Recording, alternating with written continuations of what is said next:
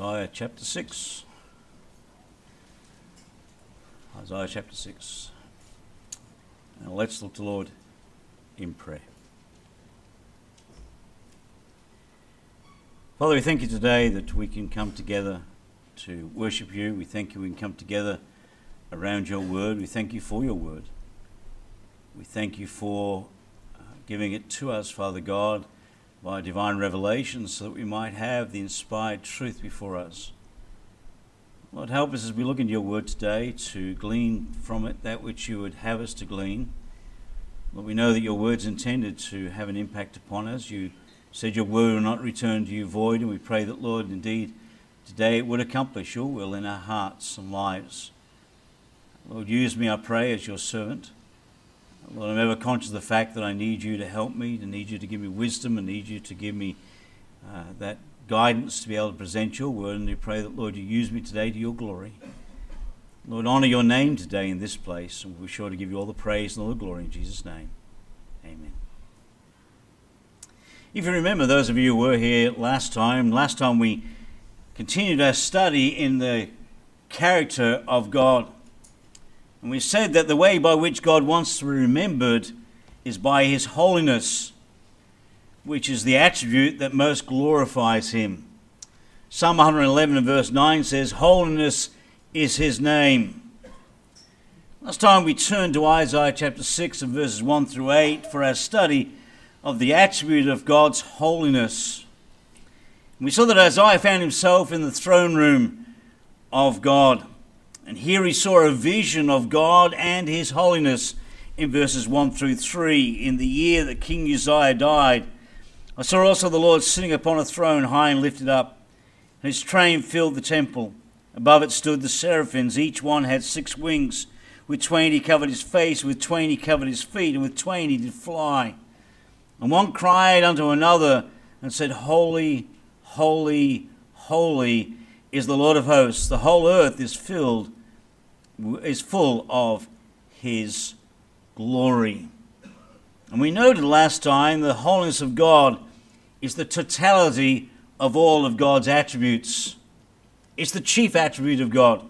It's the attribute that calls attention to his majesty. It shows us that God is so great above us, so much greater than anything we can conceive. It points to the eternal difference between God and man. He is holy, we are sinners. And today let's consider Isaiah's response to the vision of God in verses 4 through 8. In Isaiah chapter 6 and verse 4, Isaiah stands in the presence of God. And what we note is this: it says, "And the posts of the door moved at the voice of him that cried, and the house was filled with smoke." We're told that the place shook. That as Isaiah looks into the throne room and he sees this glorious scene and he hears the seraphim singing this glorious heavenly song, "Holy, holy, holy is the Lord of hosts. The earth is full of his glory." As Isaiah looks in, what he experiences next is the place begins to shake. And the place is filled with smoke. And I'm sure the whole scene was terrifying for him. Not only did the door shake, but also the posts of the door shook. It says, "And the posts of the door moved at the voice of him that cried, and the house was filled with smoke." These were firmly fixed. These are the doorposts. These are the things that don't move. I mean, doors swing, but doorposts are supposed to stay still. They're not supposed to move, but they shook at the voice of the one that spoke. And commentators said this is a manifestation of his tremendous, majestic holiness, much like the Shekinah glory cloud in the wilderness. As Isaiah looks into the throne room, as he finds himself in the throne room of God, he's experiencing what it is to be in the presence of a holy God, and everything is shaking and moving, and things are just overwhelming him in the presence of God. The entire temple begins to tremble. The idea of the shake there is like a volcanic eruption. One commentator said, here we see inanimate objects are moved in God's presence.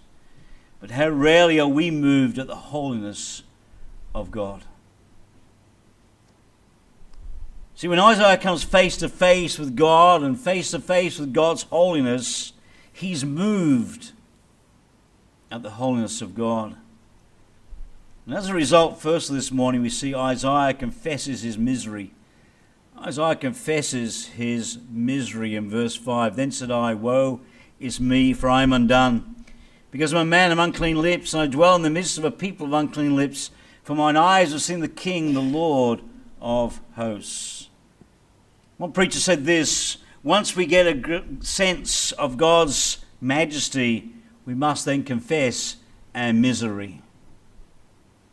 And Isaiah's reaction to everything that's happening, to everything he's heard, to everything he's seeing, and everything he's experiencing here in the throne room of God, his reaction when he came face to face with God's majesty and God's holiness is very instructive. He didn't say, this is interesting. I'm going home to think it over and to consider the consequences, consider the ins and outs of what I've just experienced and what I've just seen. You see, Isaiah knew the scriptures. Isaiah knew what would happen to someone who entered into the presence of a holy God. He knew verses like Exodus 33 and verse 20, which says, for there shall no man see me and live. And so as Isaiah is standing there in the presence of a holy God, listening to the seraphs sing and experiencing the shaking of the temple and the smoke that's filling the temple and seeing the vision of the throne of God, Isaiah did something drastic. He pronounced upon himself an oracle of doom. He said in verse 5, then said I, woe is me. Instead of yawning at what he'd seen, he started yelling, woe is me. The commentator said it's telling that Isaiah doesn't point to someone else and say, woe is he, but rather points to himself and he says, woe is me. When he sees the holiness of God, when he experiences all that he experiences there in the throne of God, he confesses his own unholiness. And notice what he says is, woe is me, for I am undone. The phrase for I am undone is one Hebrew word. And that Hebrew word means to be destroyed, to be ruined, to perish. What Isaiah is saying here when he says, then said I, woe is me, for I am undone, what he's saying is, I'm coming apart at the seams. I'm being torn asunder. Isaiah believes as the temple starts to shake that he's about to fall apart. He's about to be destroyed. He's about to die in the presence of God. He's entered into the very throne of God. He's seen the holiness of God, and he feels like he's about to die. Not only is the temple going to shake, but he's going to shake to death. Isaiah is so devastated by the holiness of God that he starts to fall apart. It's the same reaction that John had when he encountered Jesus in heaven in Revelation chapter 1 and verse 17a. He said, when I saw him, I fell at his feet as dead. When Simon Peter realized who Jesus was in Luke 5:8, he fell down at Jesus' knees saying, depart from me. I'm a sinful man, O Lord. When Job saw the power and majesty of God, he said in Job 42:5 and 6, I have heard of thee by the hearing of the ear, but mine eye seeth thee, wherefore I abhor myself and repent in dust and ashes. Harry Ironside explained it this way. He said, the effect of beholding God is to make one realize his own unworthiness and the corruption of his own heart. Isaiah saw himself in the light of Jehovah's infinite holiness. It is ever thus when man is brought consciously into the presence of God. Isaiah, being conscious of his own, becomes conscious of his own vileness and his own unworthiness as he stands in the presence of God, so much so that he could not join with the seraph in their song. There's praise going in heaven, holy, holy, holy. But Isaiah, because he is confronted by his own vileness and his own sinfulness, cannot join in their song. All he could do was declare, woe is me, for I am undone. When we see the glory and the holiness of God, it will change us. Look in 2 Corinthians chapter 3 and verse 18. 2 Corinthians chapter 3 and verse 18.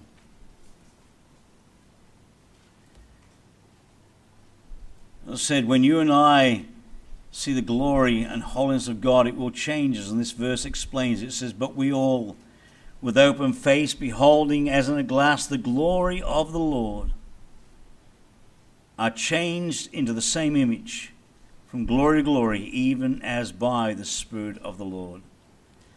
When you and I look into the Word of God, when you and I view the holiness and the glory of God, God's Word says that you and I will be changed into the same image from glory to glory by the Spirit of the Lord. You and I cannot get a vision of God without it changing us. The vision of the holiness of God had a profound impact upon Isaiah, and it will have a profound impact upon us if we take the time to get a vision of our God. Isaiah then tells us that he said what he said because he'd made two discoveries. He saw who God was, and secondly, he saw who he, Isaiah, was.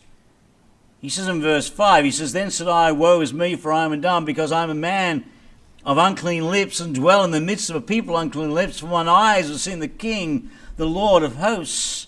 He saw God for who he was, and then he saw himself for who he was. Isaiah got a glimpse of the holiness of God, and the truth is it shattered him. It broke him. He stood before a holy God and he realized just how much of a sinner he was. And so in verse 5 he says, I am a man of unclean lips. That phrase, I'm a man of unclean lips, simply means Isaiah was saying, I'm a sinner. I'm a sinner. So much so that he was especially unworthy to join, as I said earlier, in the praise of God. And more importantly, he was not able to deliver the message of God in his name. He's a prophet. But as he stands before Almighty God, he could not praise God. He could not join in the praise. And he felt that he was unworthy to even serve God. Because he's a sinner. A man of unclean lips. Isaiah beheld the glory and the holiness of God. His sinfulness stood out in stark contrast. You know, as long as Isaiah could compare himself with other people, if he could compare himself with the nation of Israel, he was able to sustain a lofty opinion of his character.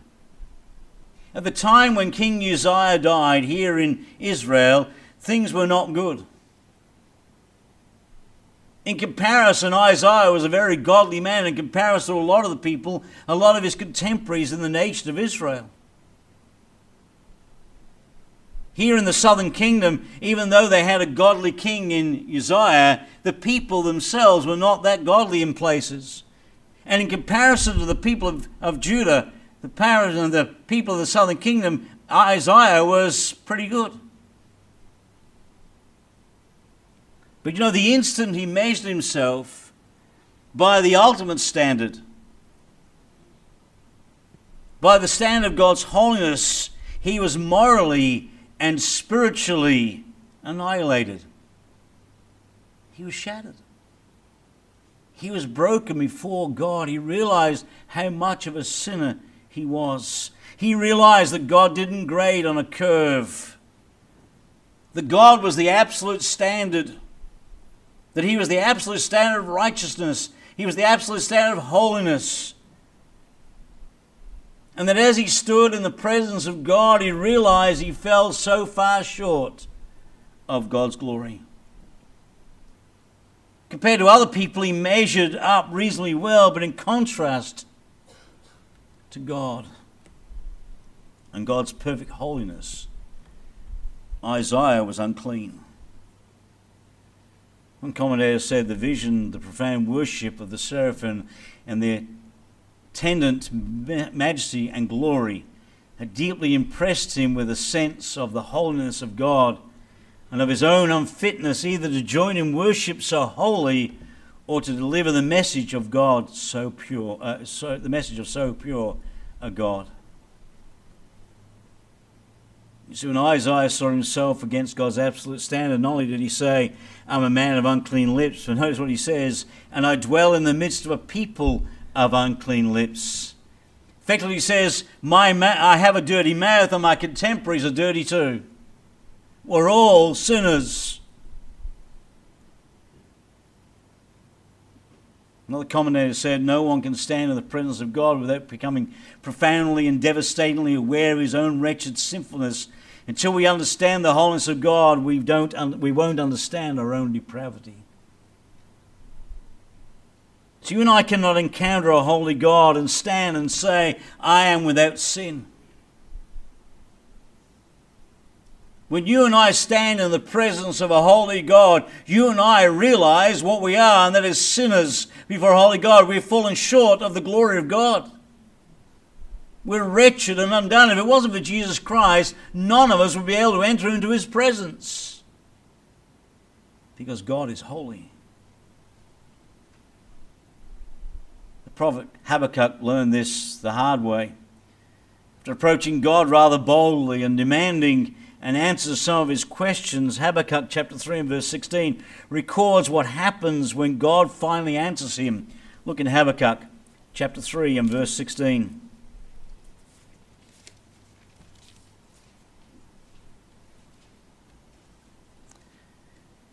Habakkuk says this, when I heard, my belly trembled, my lips quivered at the voice, rottenness entered into my bones, and I trembled in myself that I might rest in the day of trouble. When he cometh up unto the people, he will invade them with his troops.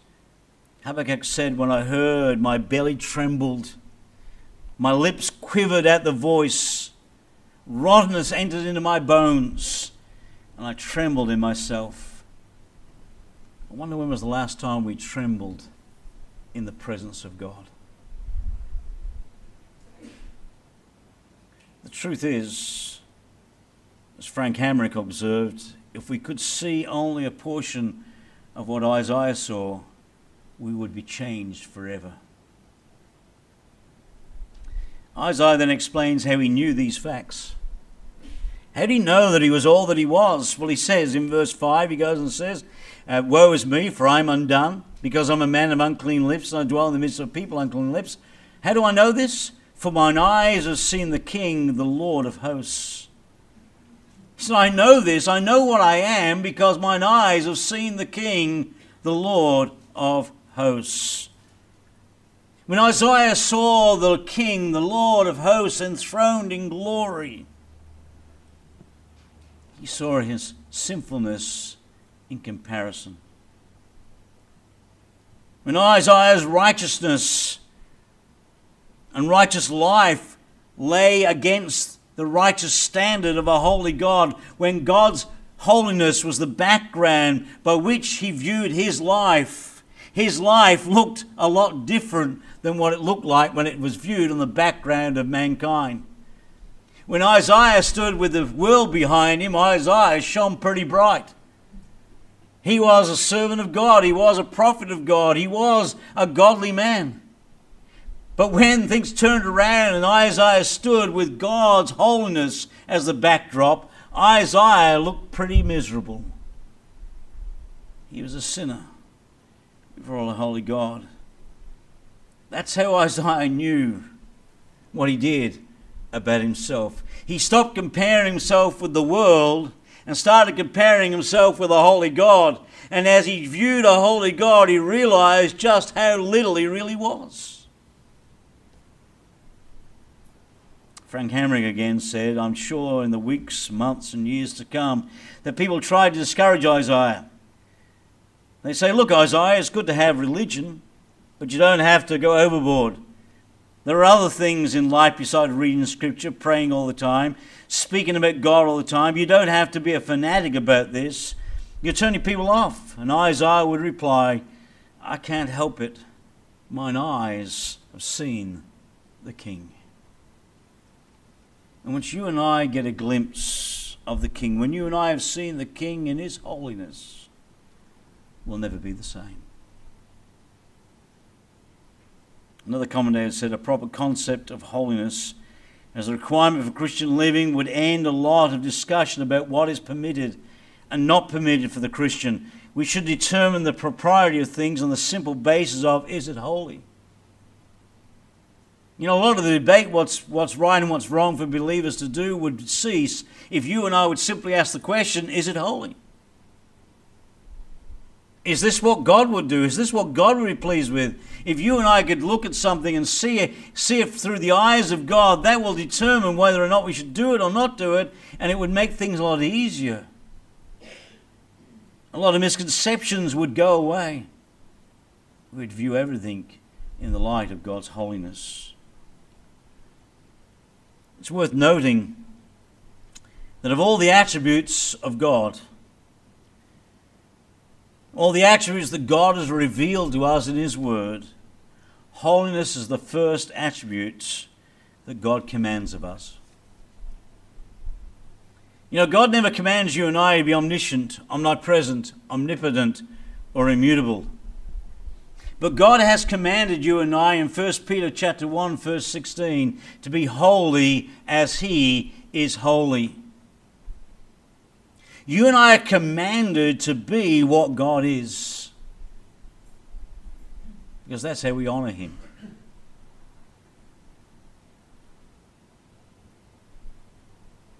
Now look what happens next. After confessing his misery, Isaiah receives the Lord's mercy. Isaiah receives the Lord's mercy, verses 6 and 7. Then flew one of the seraphims unto me, having a live coal in his hand, which he had taken with the tongues from off the altar. And he laid it upon my mouth, and said, Lo, this hath touched thy lips, and thine iniquity is taken away, and thy sin purged. At the exact time that Isaiah recognizes his misery for a holy God, and he says, Woe is me, for I am undone. I'm coming apart of the seams. Mercy is set in motion. In Isaiah 6:6 we read, Then flew one of the seraphims unto me, having a live coal in his hand, which he had taken with the tongues from off the altar. Here comes one of the seraphim, bringing this live coal towards Isaiah. And in verse 7 we read, And he laid it upon my mouth, and said, Lo, this hath touched thy lips, and thine iniquity is taken away, and thy sin is purged. That's a great verse. Isaiah is standing in the throne room of God. He's shattered in the presence of God to realize how much of a sinner he is. He believes he's about to die. And he cries out to God and reveals that he's a sinner. He says, Woe is me, for I am undone. I'm a man of unclean lips, and I dwell in a people of unclean lips, Lord. And at that moment, God shows his mercy to his servant. He sends one of the seraphim with a live coal to Isaiah and puts it on his lips. God doesn't leave Isaiah devastated. He does something about it. And this hot coal was taken from off the altar where the sacrifice was offered. And by the sending of the seraph with the hot coal to put it on the lips of Isaiah, Isaiah is assured by this action that all sinful uncleanness was burned away from the prophet's mouth. God showed him mercy. One commentator said, Isaiah heard the praise of the seraphim and their thunderous song which shook the very foundation of the temple. But what did God hear? He heard the faint, fearful cry of a miserable man. When God hears Isaiah, he sends a seraph with a message of mercy. As Psalm 51:17 says, A broken and contrite heart, O God, thou wilt not despise. God shows mercy to his servant. Once Isaiah had met with the Lord, He'd been convicted of his sin and cleansed from his guilt. Then he's ready to serve God. Up to this point, Isaiah had seen the glory of God. He had heard the song of the seraphim. He'd felt the burning coals upon his lips. But now for the first time, he hears the voice of God. And so in Isaiah chapter 6 and verse 8, he hears the Lord issue a call. It says, I also heard a voice of the Lord saying, whom shall I send, and who will go for us? God was looking for someone to send. He wanted someone to go for him. He wanted someone to go forth as his prophet. Now that King Uzziah had died, to go forth as prophet to declare the message to a nation and to a world of a God in heaven who saves sinners like Isaiah. Guzik said this, how strange it is that this God of majesty, sovereignty and power asks for volunteers. He could easily create robots to do his work or command angels to carry his will, but God wants willing, surrendered servants. He looks for volunteers. You know, God was asking for a person because God wants to reach the world, and he wants to reach the world through willing people. And the question to you and I today is this: are we willing? Isaiah was. And the reason why Isaiah was so willing was because he had a vision of his God. He'd seen his God in all his holiness, and he realized he was nothing without God. And after experiencing the mercy of God, with that coal of fire upon his lips that cleansed him, Isaiah now hears the voice of God with a willing heart. As I first saw a vision of the Lord's majesty and holiness, then he was overcome with the misery of his own sinfulness. He experienced the Lord's mercy. Now in verse 8, Isaiah accepts the Lord's mission. The Lord's mission. Notice what he says at the end of the verse, then said I, here am I, send me. Suddenly the angels are silent. And God speaks from the throne, and he issues a call. Whom shall I send? And who will go for us? Isaiah then gives the only response that can be given when a man gets a vision of God's holiness. He says, here am I, send me. Isaiah emphatically answers God's call. He did not hesitate. Isaiah wanted to be the answer to God's question. God said, who will go for us? Whom shall I send? Whom will go for us? And Isaiah says, I want to be the answer. Here am I. Send me. After being sensitive to the voice of God, Isaiah surrenders to God's call. Somebody said the last thing he declared was a woe, and now he's ready to go. Now when Isaiah says, here am I, send me, he's making himself available as the ambassador of the Almighty God. This God that he now has seen in all of his holiness. Isaiah, who was shattered by his presence, he saw his own misery. Then he experienced God's mercy. Now accepts God's mission. He demonstrates his unconditional surrender as a servant. It's interesting, he didn't say, here am I will go. Isaiah said, here am I, send me. For Isaiah would not go unless he knew he was sent by the Lord. Isaiah was not going to do anything that God did not want him to do. After standing in the presence of a holy God, the last thing Isaiah wanted to do was to sin again. The last thing Isaiah wanted to do was to disobey God. The last thing Isaiah wanted to do was to leave the presence of God out of the will of God. So he says, here am I, Lord, send me. You know, God is still looking for volunteers who have been moved by his holiness and by his majesty, believers who are ready to serve the Lord. If we would get a vision of the holiness of God, we'll find our response will be like Isaiah's. We'll say, "Here am I, Lord, send me." Isaiah had a heart that had been in the presence of God, a heart that knew his own sinfulness, a heart that knew the need among the people, the need for God's word, a heart that had been touched by God's cleansing fire, a heart that heard God's call to reach the nations. Isaiah's example of recognizing his sinfulness before God encourages you and I to confess our sin. His picture of forgiveness and cleansing reminds us that we too are forgiven. You and I, who know Jesus Christ as our Savior, have been cleansed. We've experienced the mercy of God. We've experienced the grace of God. We've experienced the forgiveness of God. And when we truly see the greatness and goodness of our holy God, we'll recognize our sinfulness and seek his cleansing.